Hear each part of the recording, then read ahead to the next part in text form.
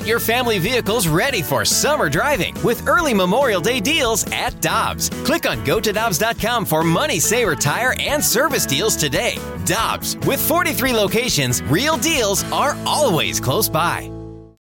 When you need mealtime inspiration, it's worth shopping Kroger, where you'll find over 30,000 mouth-watering choices that excite your inner foodie. And no matter what tasty choice you make, you'll enjoy our everyday low prices, plus extra ways to save, like digital coupons worth over $600 each week. You can also save up to $1 off per gallon at the pump with fuel points. More savings and more inspiring flavors make shopping Kroger worth it every time.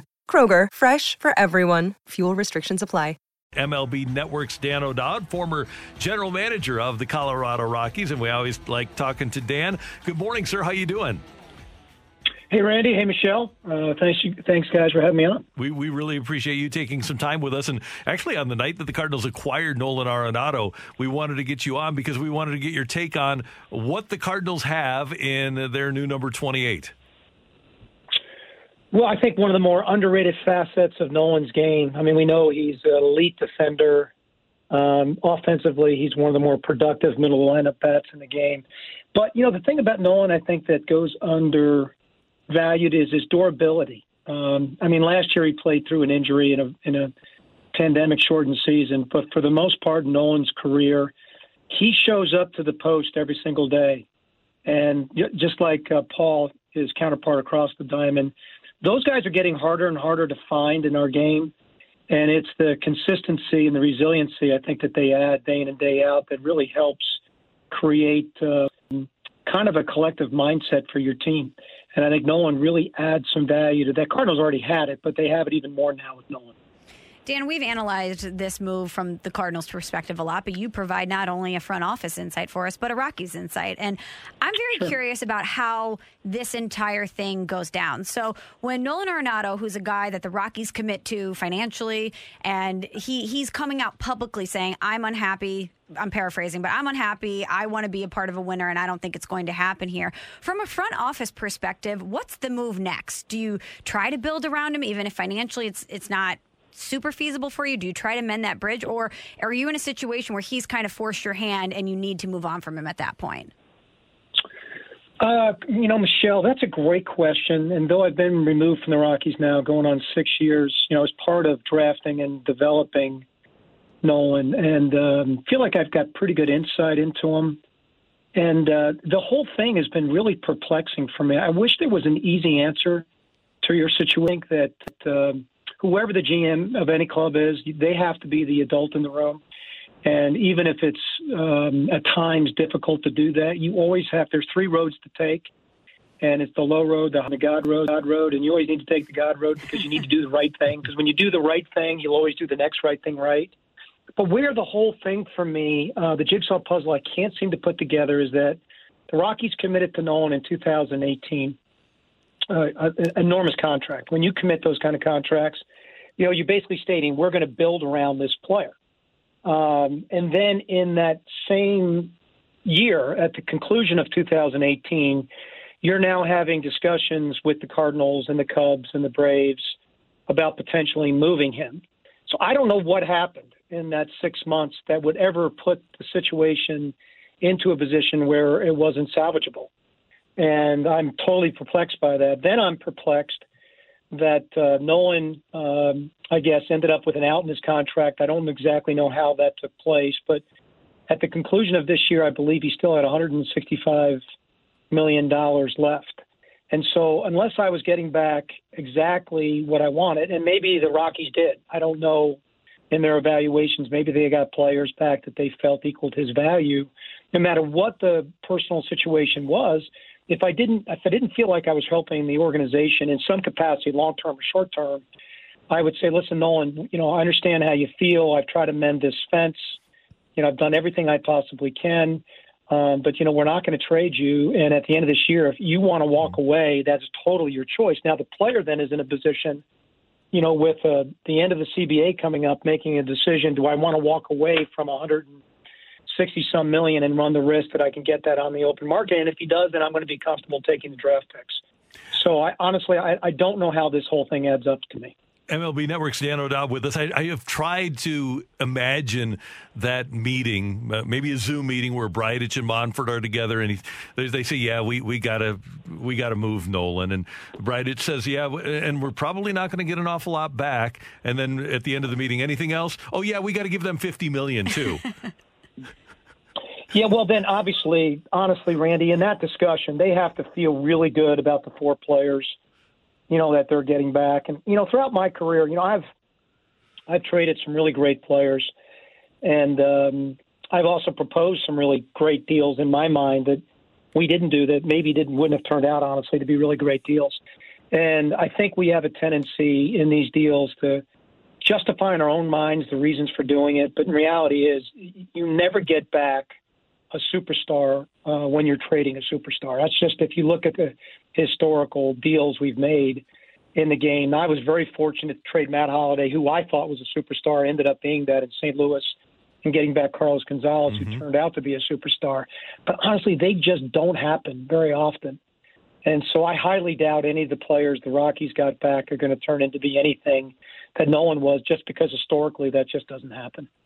So if you're a Rockies fan, the next question you have is, what does that mean for Trevor Story?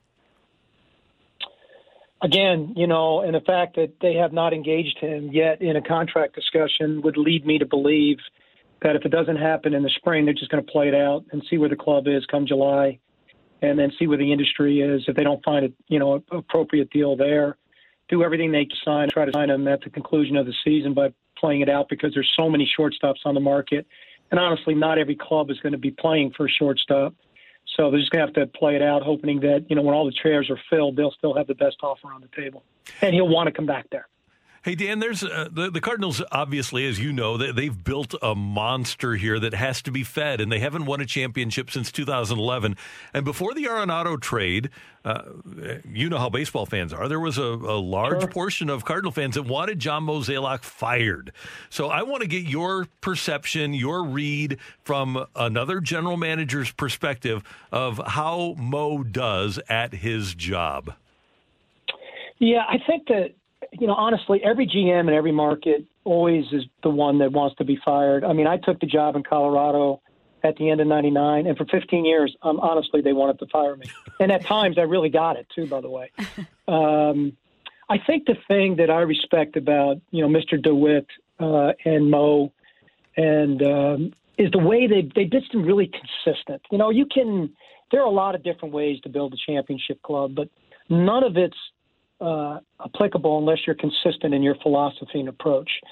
For me, the Cardinals, through the years, and much to the chagrin, I think, of their fan base, at times build their clubs to be consistently good and to put themselves to play meaningful games in September with an opportunity to play postseason games in October, knowing that the shorter the calendar gets, the more luck is involved in the factor. And I know so many fans don't want to hear that, but baseball really is such a unique game because of the length of the season that skill and luck at times are intertwined in the results of your performance. And so the beauty of that philosophy, guys, is you never go through a period of time where you stink. The downside of that philosophy is sometimes you don't put yourself into a position of really being the dominant team talent-wise above everybody else. And so it depends on how you look at it. I can tell you that what I think Mo has done as direction from ownership is be very consistent in that approach year in, year out, and be very methodical in how they build their teams, always making sure that there's not that exceptional dip where you're into a 4 or 5 year rebuild, like what the Cubs, may be facing here this year. And as they move forward, though I think the Cubs are going to still be a good team this year. But at some point in time, when you continually take your payroll beyond its maximum exposure, ultimately that check's going to come due. A couple more quick things, and you can watch Dan on MLB Network's programming, including 30 Clubs in 30 Days Spring Training Series. That returns tomorrow, and we'll feature the Cardinals on March 8th. I just want to get your take, again, from a former GM's perspective. We had Ned Coletti on the show yesterday. He said, the first big contract I signed was Sandberg, 28/4. Then I had Barry Bonds, 90/7, and then did the $212 million with Clayton Kershaw. Now you're seeing the deals like Tatis signed last week. You've got the Machado deal on the same team. from the money that you spent with the Rockies to where it is now, it's got to be pretty incredible to think about signing a contract for a player for that amount of money. It is. I don't think you can paint the entire answer to that with one brush. I think every case is uniquely different. I think free agent contracts are more problematic only because you don't know the player exceptionally well. I think when you do it with a homegrown player, you do know that player well, good or bad, but you do know the player, and you know how to maximize those contracts. These contracts work for me when you don't maximize your payroll by committing to just a few guys. Because then I think it becomes problematic when you can't build a team around a particular group of signing or one signing, and you're putting all of your eggs in that basket for that player to be inevitably everything. And that level of expectation is simply just not possible to fulfill. So I think if your percentage of payroll is reflective of the fact that you can really afford this contract and still continue to add really good players around that particular individual, more than not, those contracts are going to work, and they're going to work out pretty well. But if your percentage payroll is gigantic to that one player, and then you're surrounding that player with second, third-tier free agents on the market or young players that you're developing through your system year in, year out, that's when those contracts become a little bit of an albatross.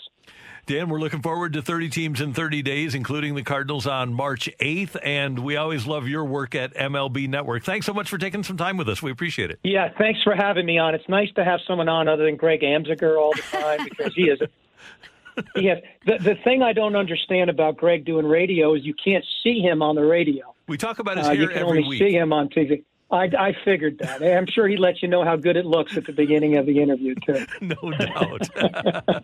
All right. All righty, guys. Have a great day, and thanks for having me. It should be a fun summer in St. Louis this year. We'll do it again soon. Thanks, Dan. Take care. Dan O'Dowd, the former GM of the Rockies from MLB Network. He's great. When you think about something that brings out the best in us, it usually involves helping someone else. By donating plasma at a Grifols Center, you can help save millions of lives and show your good side to the world. You'll join thousands of people who donate safely each week, so patients get the plasma-derived medicines they rely on. And you'll be rewarded up to $1,000 your first month. Learn more at GrifolsPlasma.com. With the holidays quickly approaching, you know you've got a lot of people to gift. But there's no need to stress because Nike can help you find everything they'll want. Whether you're shopping for family and friends, kids and coworkers, or whoever. No matter how many workout warriors, rookie parents, or yoga legging lovers you need gifts for, Nike knows exactly what they'll want and they'll help you find it. Secure the greatest gifts for everyone on your list at your local Nike store.